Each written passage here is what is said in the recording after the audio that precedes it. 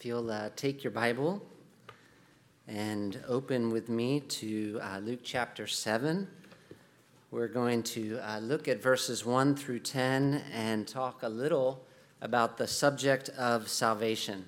It's a big subject, salvation, how you're saved, and not just you either, how any of us are saved. It's a big subject.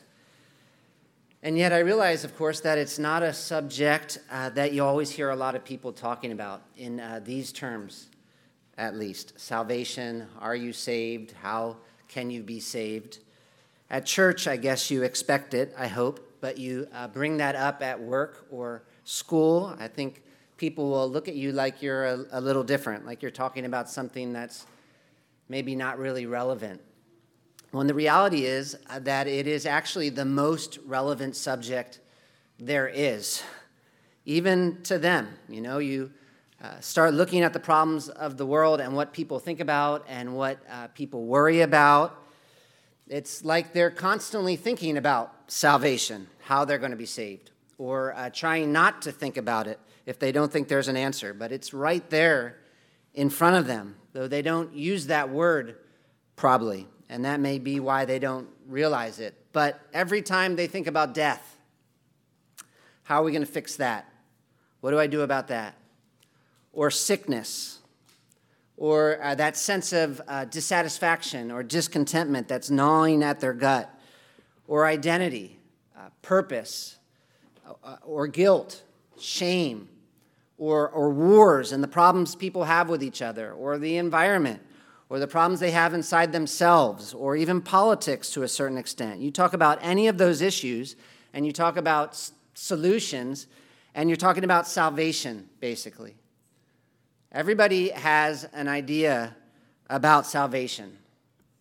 It's a super important subject, relevant, whether people know it or not, and it's one of the main things the Gospel of Luke is about.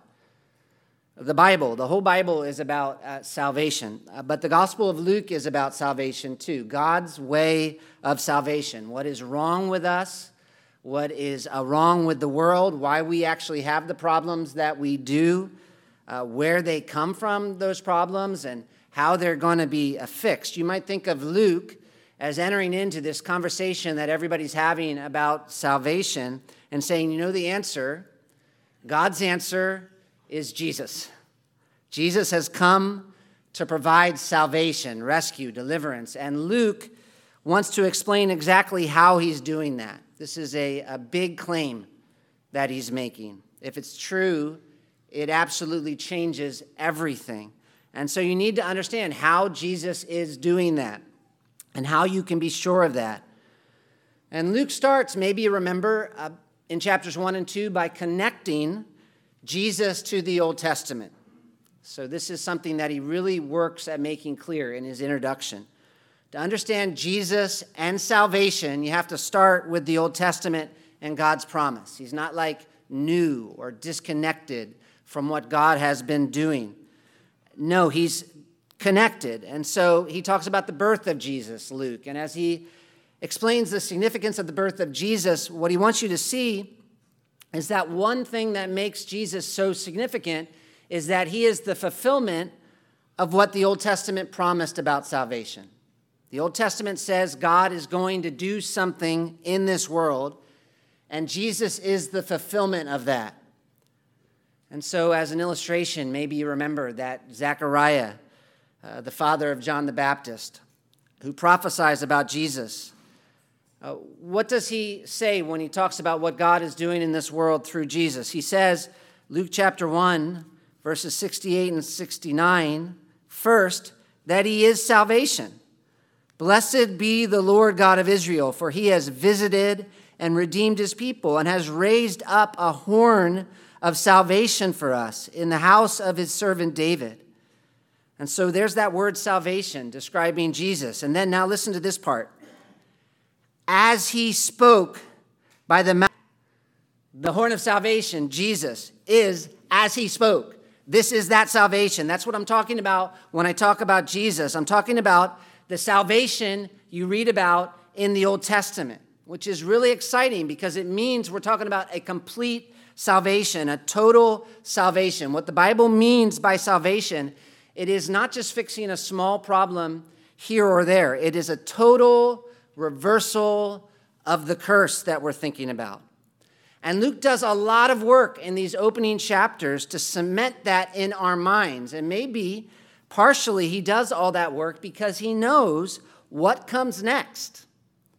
And what comes next is that Jesus starts getting rejected. And that's kind of a surprise. God is providing salvation. Jesus is the answer, but not everyone is going to experience that salvation. And of course, the surprise is not exactly that not everyone's going to experience that salvation, because in the Old Testament, we know not everyone experiences salvation. But the surprise is, who doesn't experience that salvation? That's the surprise. Who doesn't experience that salvation? And so, for example, you look at the first sermon Jesus preaches in chapter 4. It's in his hometown. And you know, if anyone is going to get excited about Jesus, you would think it was going to be his hometown. And yet the opposite. They end up getting so angry that they want to throw him off a cliff. Literally, they want to kill him. And it has nothing to do with Jesus' abilities. That's what's so interesting. He is healing people, and everybody knows that. He is casting out demons, and even the demons know who he is. He's going around doing everything you would expect of someone who is bringing salvation. It's not what he's doing that's the issue. Luke proves he has the power to fix all the physical problems in the world and the spiritual problems. It's not what he's doing, it's what he's saying. People don't like what he's saying, and he starts being rejected by people you wouldn't expect to reject him, like his hometown first, and then the religious leadership in chapters 5 and 6. These people that you would expect to experience salvation are not experiencing salvation. And that is the really surprising thing, and that leads us to start asking some questions. And Luke starts giving some answers. And one big one is that their rejection of Jesus is not stopping Jesus and God and what he's doing through Jesus. And we know that, for one, because the next thing that Jesus does after he's rejected by these leaders is go up on a mountain and talk with God and choose 12 apostles and then come down. And that is like this big old statement. I am still fulfilling what God said he would fulfill through Israel. That's why there are 12 apostles, 12 tribes, 12 apostles. The religious leadership rejected me. They're wrong. So God is choosing 12 new leaders in their place. And then Jesus preaches a sermon. And this sermon is almost like a manifesto. You think Moses coming down from the mountain to talk to Israel. This is like that. Jesus is talking to people who seem excited about following him and explaining a little about what it means to be his disciple, to be one of his people. And he begins by saying basically that it means right now you are going to be rejected, persecuted, and humiliated. Which means obviously that Jesus is not surprised by this response to him. He knows that a lot of these people you might have expected to experience salvation are not going to experience salvation and are in fact going to be opposed to him. Which leads to another question. And that's, if they're not going to experience salvation, who is? And I guess to expand it a little, if it's not the people you would expect, why isn't it? And then who is it? Which becomes a major theme in the next couple of chapters. Who are the kind of people this salvation is for? And so chapters 7 and 8, you look down, and there are a lot of different stories. Jesus heals the centurion's servant. That's the one we're looking at today. Then Jesus raises a widow's son. Messengers from John the Baptist. A sinful woman forgiven at the end of chapter 7. Women accompanying Jesus at the beginning of chapter 8. The parable of the sower. Jesus' mother and brothers. Jesus calms the storm. Jesus heals a demon-possessed man. Jesus heals a woman and Jairus' daughter. And so obviously there's a lot of variety in there. But one thing you do as you're studying the scripture is you look for repetition, especially with stories and especially with a gospel. You're looking for a key word or a key theme or a key pattern that connects the stories together. And in these two chapters, you find the word saved being used over and over again in a number of different ways. And that's new, kind of. Because in chapters 1 through 3, Luke talks about salvation, but he uses the noun for salvation over and over. And then chapters 4 through 6, you don't really find the word for salvation. You find Jesus proving he can save and people rejecting him. And then suddenly, chapters 7 and 8, it's the verb to save. It's moved from the noun for salvation to the verb. And it's coming up here in a really high concentration. So chapter 7, verse 50, as an example. This is the story of the sinful woman who came to the religious leader's house and wept at Jesus' feet. And it comes to a high point in verse 50 when Jesus says to the woman, "Your faith has saved you. Go in peace." And that same word is used in our story as well. Chapter 7, verse 3. When the centurion heard about Jesus, he sent to him elders of the Jews asking him to come and heal. Or you could translate it, save his servant. Same word. In chapter 8, verse 12, as Jesus explains the story of the different soils, he says, the ones along the path are those who have heard. Then the devil comes and takes away the word from their hearts so that they may not believe and be saved. Chapter 8, verse 36. And those who had seen it told them how the demon-possessed man had been healed. And again, that's the same word, saved, just translated a little bit differently here. Chapter 8, verse 48. To the woman who had been sick for so long and reached out and touched Jesus, he said, "Daughter, your faith has made you well." Literally, again, saved you. Go in peace. And then chapter 8, verse 50, to a ruler named Jairus who was upset about the death of his daughter, Jesus looks at him and says, "Do not fear, only believe, and she will be well." And again, that's the word for saved. And so in every story, even the ones that don't use the word, Luke is picturing Jesus as Savior. He's talking about salvation and people getting saved. Saved from death, saved from sin, saved from nature, saved from demons, saved from sickness. But the theme is clearly salvation. Jesus' power to save. Jesus doing what was promised. And one of the big questions that he's answering is, who did Jesus come to provide that salvation for? It's not who you would expect. Why isn't it? And then who is it? Those are two big questions. Why isn't it these people? Why is it these people?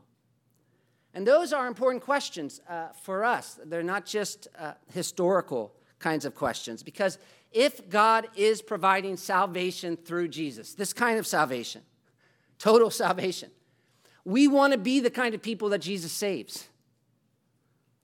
We definitely want to make sure we understand how salvation works. Even if we assume we have the right answer, because there was a group back then that assumed they had the right answer, and they didn't.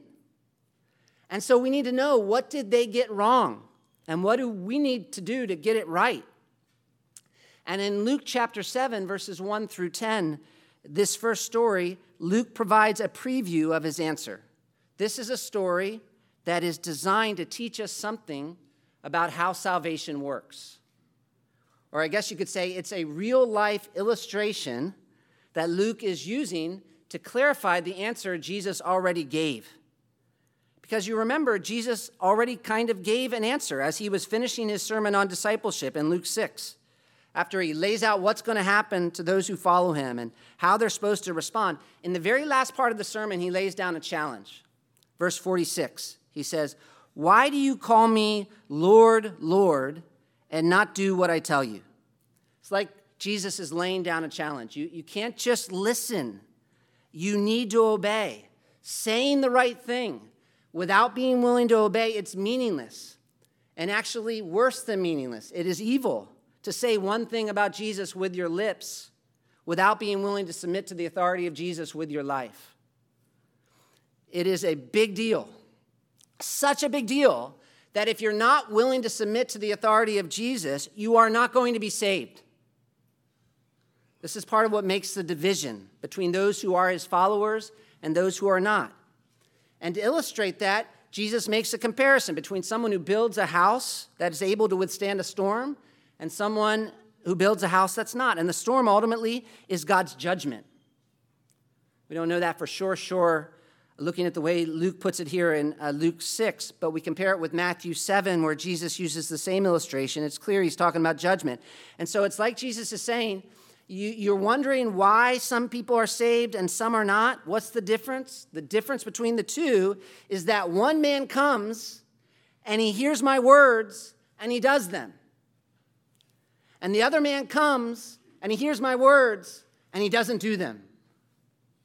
And so Jesus is putting this huge stress on the importance of obedience as we're reading this. If you want to answer in Luke as to why all these people you would expect to experience salvation didn't, who had all these privileges didn't, you might start with the fact that while they might have gotten excited about Jesus for a while, they weren't willing to submit to his absolute authority over their life. And so, to take a minute. If you are not willing to submit to the authority of Jesus over your life, you need to be scared. Even if you're saying the right things about Jesus, you need to be scared. You see someone calling Jesus Lord, but not willing to submit, that is a scary thing, unless they repent. It's only a matter of time until they reject Jesus or Jesus rejects them. That's the trajectory they are on. If they are not willing to obey, they are not going to experience salvation. Which might cause you to ask a question, though. That's the thing. And this is where I think we need clarification. I said this story, Luke 7, part of why it's here is for clarification. And this is where we need clarification.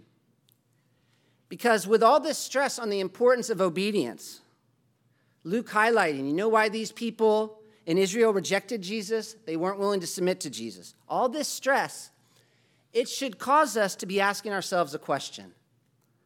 Like, wait, I want to make sure I get this right. Salvation's a big deal. How does salvation work? Am I saved by faith or by doing what Jesus says? That's a really important question.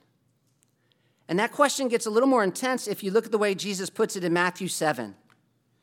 Because it's even more direct there, I think. Different sermon, same basic conclusion. Matthew 7, verse 21.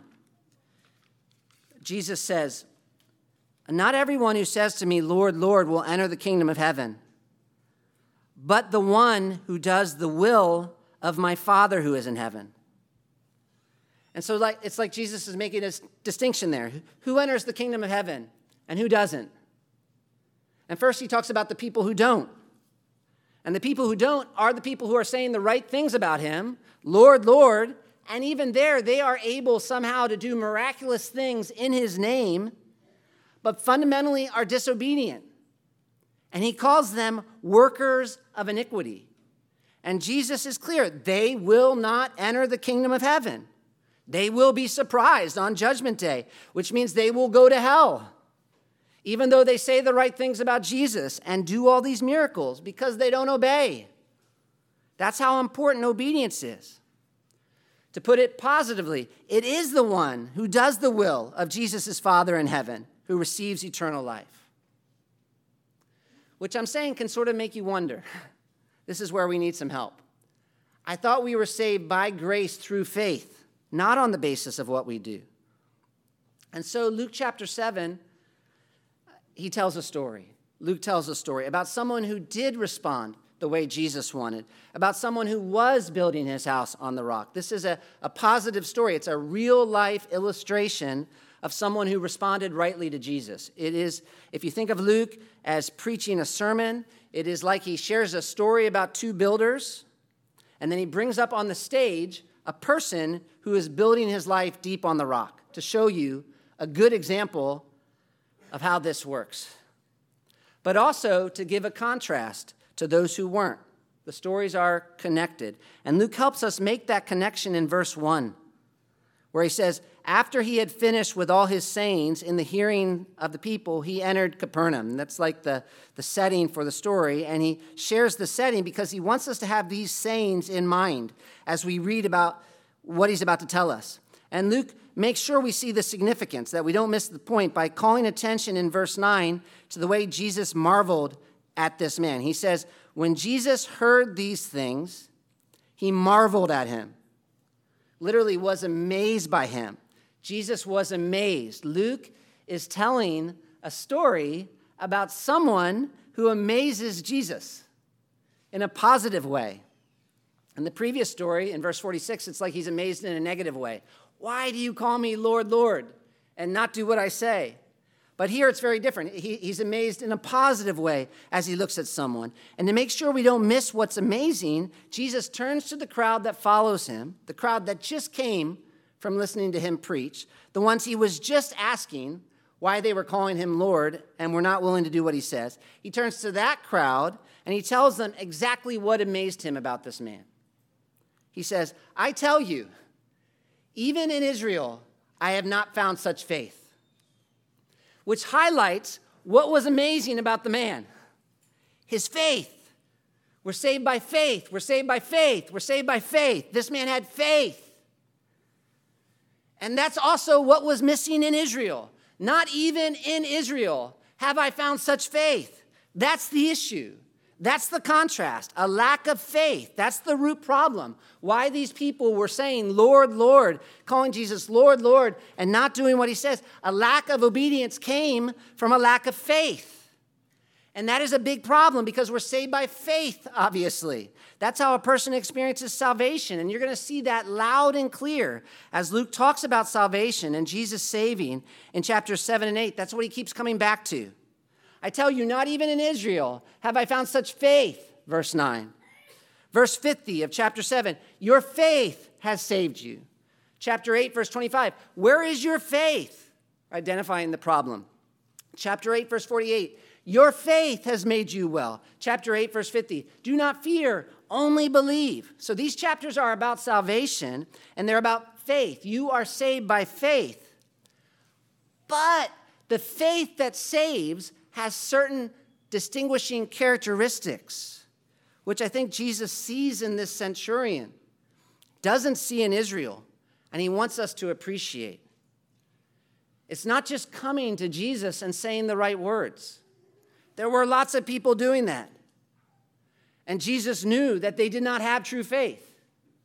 It goes deeper.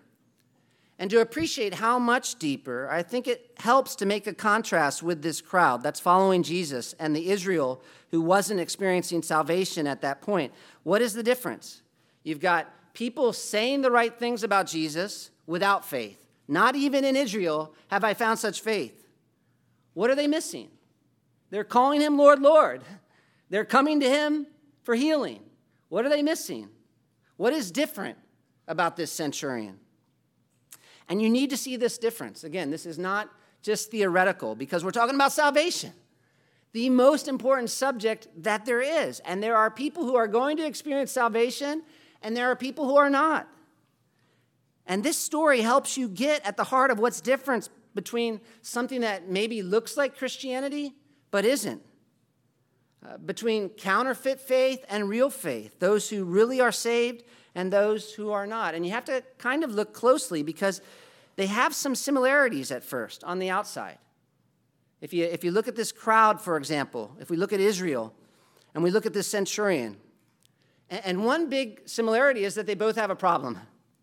And they're both coming to Jesus. We see the centurion's problem specifically in verse 2. Luke says, now a centurion had a servant who was sick and at the point of death, who was highly valued by him. And a centurion was a Roman soldier, and he might not have been Roman himself, actually, in terms of his nationality. He probably wasn't, but he also definitely wasn't Jewish, and that's important. That's like the main thing to know about him.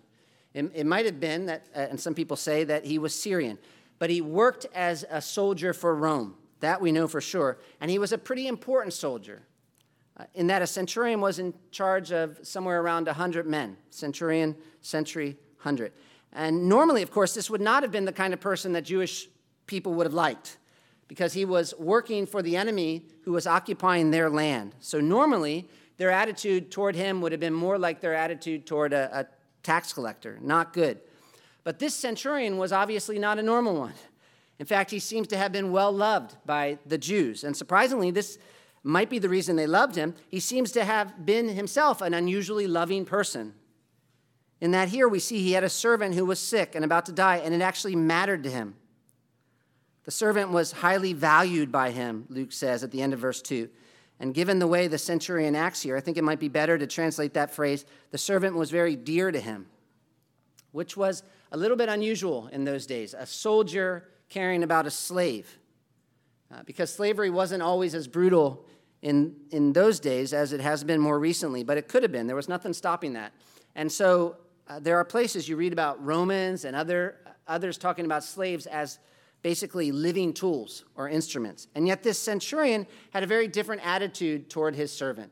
You might say he was merciful toward his servant, which made this sickness that his servant was experiencing such a problem for him. He didn't want to see the servant die. And so this centurion was being confronted with this big problem that we all face, and that's the problem of sickness and death, which is not the only problem that Jesus came to save us from, but it is a very significant one. And Jesus came to provide a real and lasting salvation from sickness and death. And the question that we're asking is very simply, how does God want us to approach Jesus for this ultimate salvation? He is the Savior. He's the only one who will be able to deliver us from sickness and death forever. And if you know that, that's good. But obviously, as we've just said, there was a whole group of people who did know that in Luke 6 because they came from all over to be healed by Jesus, and yet Jesus ultimately wasn't satisfied by the way they were approaching him. And actually, if we go back further in Luke, we find a maybe even better contrast. That first time Jesus was preaching in Luke 4 in his hometown, you remember? They were all marveling at him, Luke says. Until verse 23, Jesus says to them, "Doubtless you will quote to me this proverb, 'Physician, heal yourself. What we've heard you did at Capernaum, do in your hometown as well.'" They wanted Jesus to fix their problems too, and they knew he could, but you know what? He didn't. Because there was something wrong in the way they were approaching him. They had a problem. They believed Jesus could heal, but there was something missing. And the centurion is providing us a contrast because he's in a similar situation, only it's not him, it's his servant who's about to die. And his approach to Jesus is going to serve as a contrast for us with the people Jesus just rebuked in Luke 6 and for the people in his hometown as well. The text tells us he sent to Jesus the elders of the Jews, verse 3. When the centurion heard about Jesus, he sent to him the elders of the Jews. And these elders of the Jews illustrate, I think, one approach to Jesus. This is one way people try to answer the question, how do we experience salvation? If we take this as kind of a test case, they've got a problem, they think Jesus might be the answer, and they think this is how it works. You could say this is the wrong solution. It gets to the heart of what they're missing. They come to Jesus pleading the man's merits or works, or you could say worth. Jesus should save us because we deserve him to save us. That is some people's approach to Jesus. Jesus is the Savior, and he should save me because I'm coming to him, and I am worthy of being saved. And if you think about it, that's kind of what the people in Jesus' hometown were saying as well. Maybe not, I'm a good person, but this connection. This is your hometown. You need to do for us what you did in Capernaum. We deserve that. And it's definitely the way these elders of the Jews were coming to Jesus. Verse 4, and when they came to Jesus, they pleaded with him earnestly, saying, "He is worthy to have you do this for him, for he loves our nation, and he is the one who built our synagogue."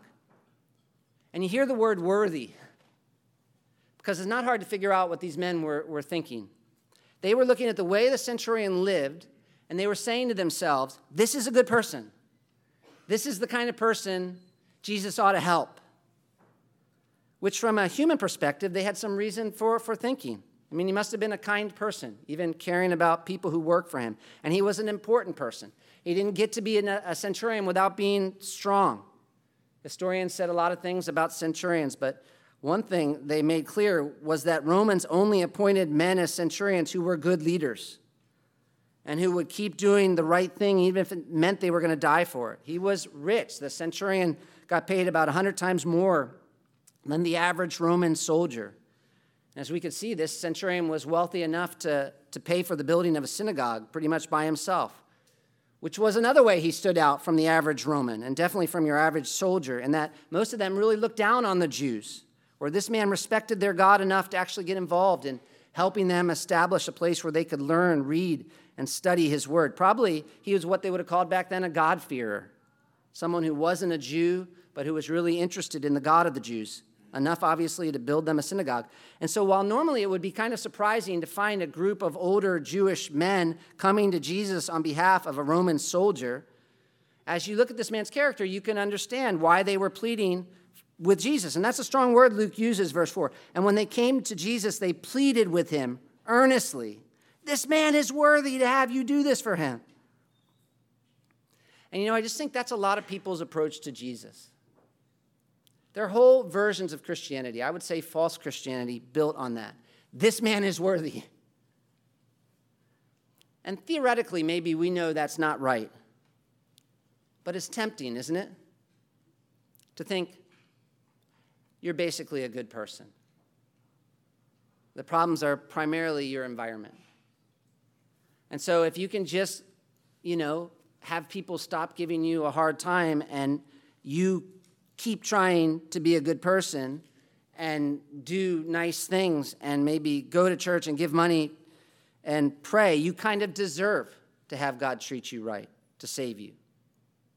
I would guess many people who believe in God think if they just do enough good, they have to go to heaven. God has to let them in. I was actually just at a training yesterday where the whole basis of that training was people are basically innocent, people are basically good. And it was definitely a Christian-ish place where I was sitting. And so I wouldn't be surprised if many people who believe in God think if they just are good enough, they deserve salvation. God has to save them. And again, you might be like, that's not me. I totally know I'm not good. But if you start thinking about what you're thinking,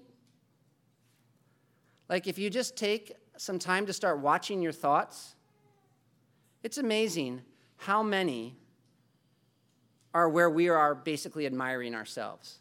Like 1 out of 3 thoughts sometimes is self-admiration. And sometimes we can even be proud of ourselves for not being proud of ourselves. It goes deep, feeling like we're worthy. And it's a huge spiritual problem because it means you're missing something fundamental about who you are and about who Jesus is. And we know that you're missing it because these Jewish leaders were wrong. That's part of why this story is here. And this gets at why they weren't willing to submit to Jesus. And this gets at why Jesus knew they didn't have real faith. It's an illustration of something we're going to see over and over again as to why they didn't experience salvation. Because while Jesus went with them, because he's compassionate and kind, the truth is this centurion was most definitely not worthy of the salvation Jesus came to provide. Not because he was especially bad or worse than most people. He wasn't. He seemed to be a pretty good guy, in fact. But because there is no one in the whole world who is good enough or obedient enough to deserve salvation. And now kind of just let me preach, because I honestly don't think I can say that enough. You come into this world and you think you deserve everything. I mean, just spend time with a baby. They really are sure they are the center of the world. And if you don't do what they want you to do, the moment they want it, they are shocked. It is shocking to them. And they will try to punish you by screaming as loud as they can until you recognize it.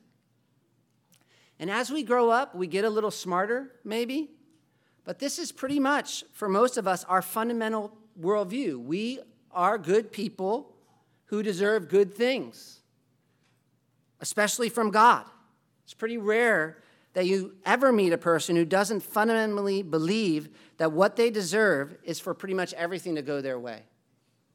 Even me, when I drive to church, I am shocked every time I get a red light. And sometimes I just think, Josh, why are you shocked? It's because I think this world should go my way at every second. From their job, people think they always think they deserve to be promoted, they deserve a good salary. To life, they deserve to be healthy, they deserve to be appreciated, they deserve to be comfortable. To salvation, they deserve to go to heaven. Only, of course, as we look at the Bible, we see the opposite. While we're made in the image of God as humans, and that's awesome, that's glorious, we rebelled against God. And so we're born sinful. The words the Bible uses to describe us are enemies of God, children of wrath, dead, even in our trespasses and sin. What we deserve is God's judgment. All of us. And you guys know how radical what I just said was, right? Like, I know we're all at church, and we're like, oh, he just said that. Like, that is shocking. We believe that. Do you believe that? That we deserve judgment. Even seemingly good and important people like this centurion here in Luke 7 deserve judgment. And what is really remarkable about this centurion is that he knew it. If you look at verse 6, the centurion sent some of his friends, and I'm not sure exactly why. If the centurion had second thoughts after he sent the elders to Jesus, if he started thinking maybe about what they said to him before they left to talk to Jesus, maybe they had been saying, sitting in his living room, yeah, he has to help you. We'll tell him how good a person you are. And at first, maybe he was like, okay. And then as he sat there in his house and he thought about it a little more, he was like, actually, no, that's not right. And so he calls some of his friends and he sends them quickly to Jesus. Maybe. I don't know how exactly he knew to send this second group to talk to Jesus. But the text tells us he did. Verse 6, when Jesus was not far from the house, the centurion sent friends to speak more directly for him. I'm guessing the Jewish leaders weren't really listening to the centurion in terms of what he wanted them to say to Jesus. You can imagine it being more like, hey, okay, Jesus and us, we're Jewish, we've got this. But his friends, they're going to share his heart. And they do. They actually talk to Jesus directly as if he were asking Jesus himself, Lord, do not trouble yourself, for I am not worthy to have you come under my roof. Therefore, I did not presume to come to you. And this is solution number 2, the real solution. And it helps us get at what's different between the two groups coming to Jesus. And this is important because Jesus is impressed by this man's faith. And when he hears what this man says, he's going to turn to the crowd and use him as a lesson of what true faith looks like. And here we see its first key element, which is a genuine humbling of oneself before God. Even though other people looked at the centurion as a good man, that's not how he saw himself when he compared himself to Jesus. In a couple different ways, he expresses the fact that he doesn't deserve anything from Jesus. He says, I'm not worthy to have you come under my roof. I don't, in fact, even see myself as worthy to come to you. That's what he means when he says, I did not presume to come to you. It's not that he thought he was so important that he didn't have time to come and ask Jesus for help, so he sent a group of people to do it for him, but the opposite. He sent others because he didn't feel like he was good enough to come into Jesus' presence. And that's surprising for a lot of reasons, because we're talking about a person who was used to being looked up to himself, who was in a position of power, who had people telling him he was important. I'm sure of that. And even these Jewish leaders were saying he was a good man. And yet he can somehow see through all of that. Even though he wasn't even coming to Jesus to ask for something for himself, but instead for a servant, he still didn't feel like he deserved to be anywhere near Jesus.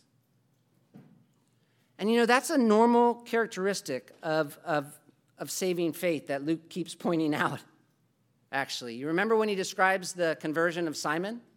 He brings up Simon as just an example, an illustration of what it was like for the apostles when they were called by Jesus. What was Simon Peter's reaction when he was in that boat with Jesus and he saw Jesus for who he was? Depart from me, for I'm a sinful man. Or later, how does Jesus describe his mission? I've not come for the righteous, but to call sinners to repentance. To be saved, you first need to know you need it. Others might look at you and say you're a good person and you deserve this or that, but you're like, what are you talking about? You clearly don't know me. Like the religious leaders might have looked at this centurion and been like, what are you saying? You don't deserve Jesus to come into your house. Come on, that's too humble of you. What a humble man. And the centurion would have been like, humble of me. What are you talking about? Do you know who Jesus is? Do you know who I am? And I don't know how deep this went in the centurion because we don't meet him later, but Luke does seem to highlight centurions as we go on in Luke and Acts. We'll meet a centurion at the cross who really sees Jesus for who he is. And then in Acts, one of the first Gentiles saved is a centurion. And so I think Luke assumes that, or wants us to assume that this did go deep.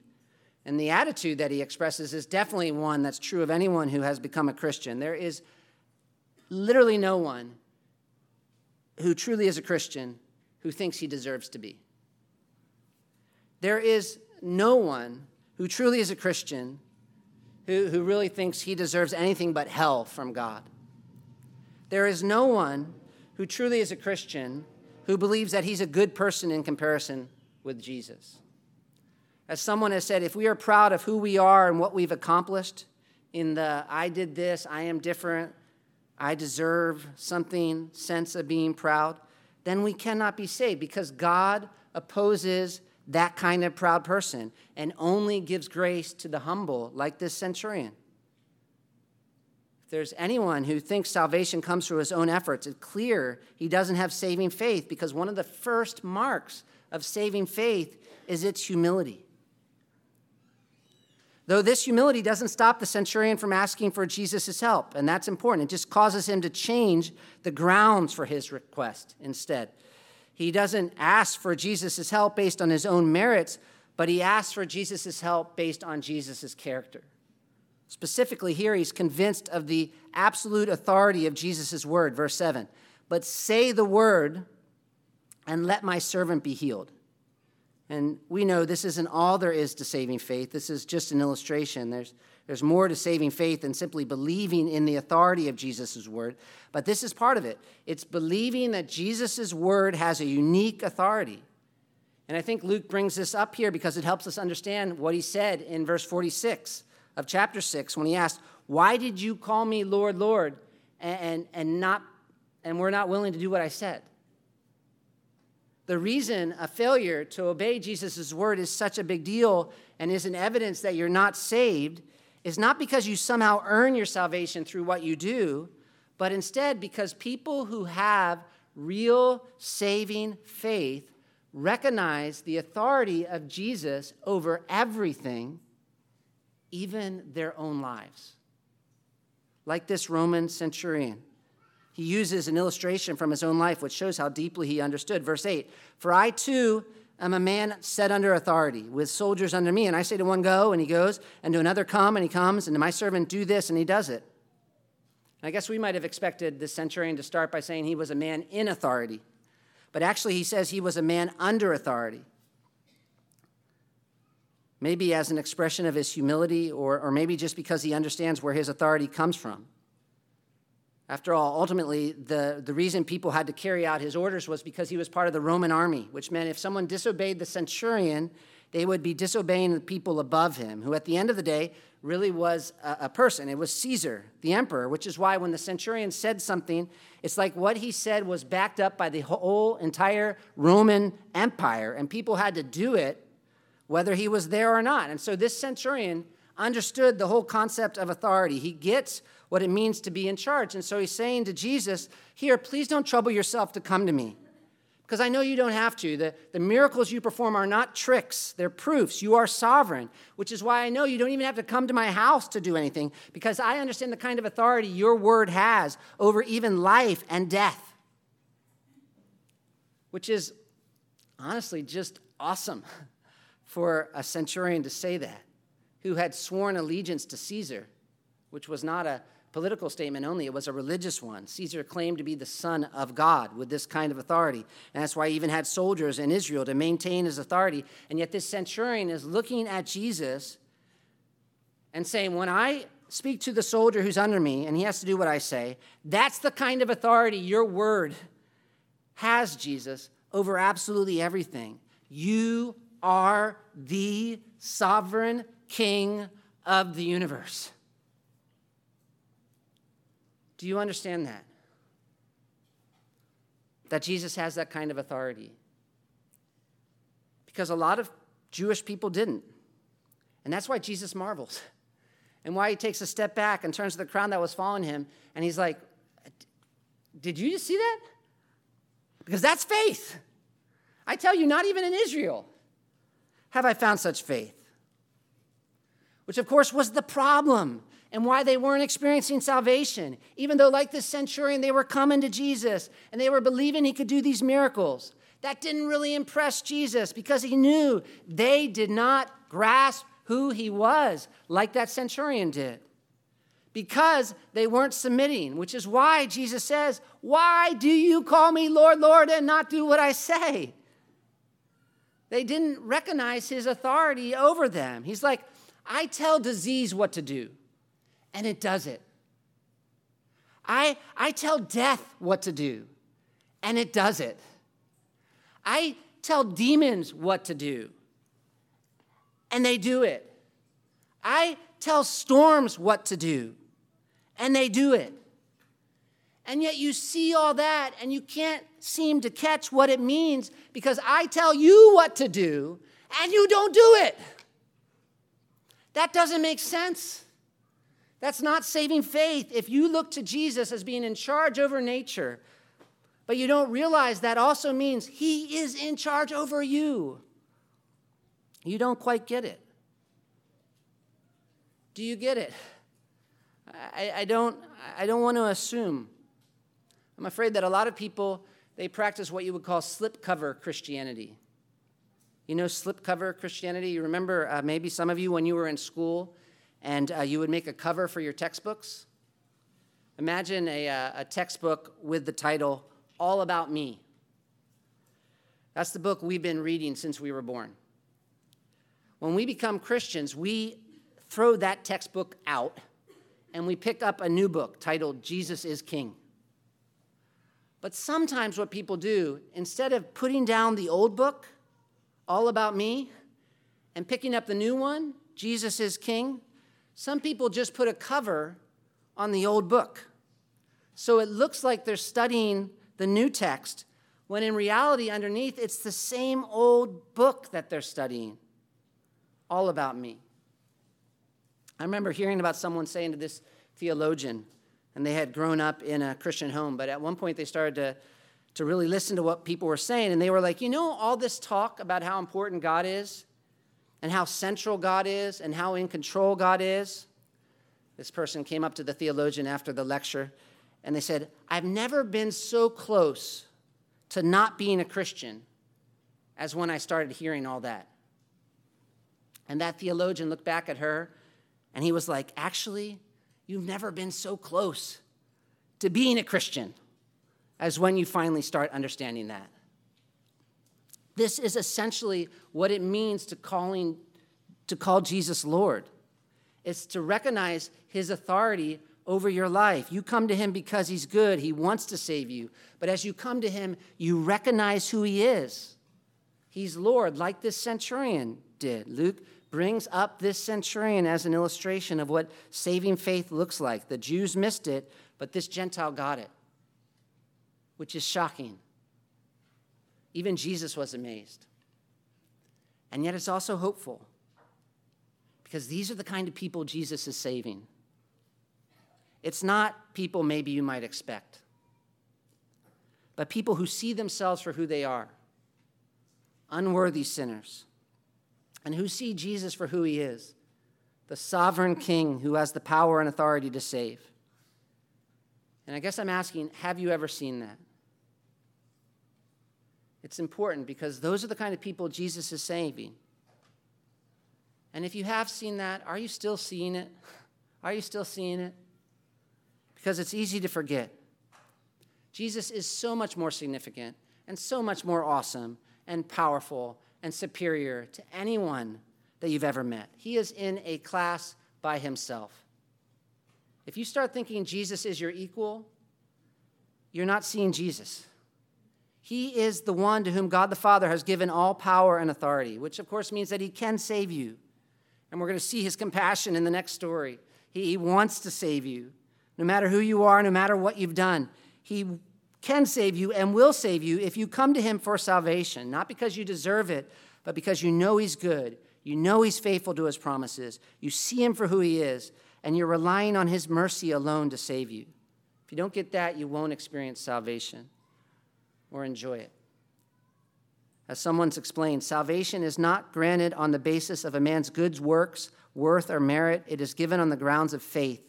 And faith, according to this story, is not confidence that we've done the best we could, that God will assess our merits generously. Faith, hear this, is abandoning trust in our works and merit and any thought of deserving salvation, and relying totally and without reserve on the person of Christ and the authority of his word. Have you done that? Are you abandoning trust in your work and merit and any thought of deserving salvation, and relying totally and without reserve on the person of Christ and the authority of his word? You know one way you can tell? You know one way that you can tell? That it's not just words?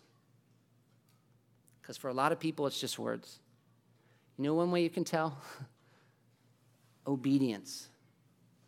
If you know you are not worthy, and you know Jesus is Lord, if you really believe that, you are not going to just call him Lord and do what you want.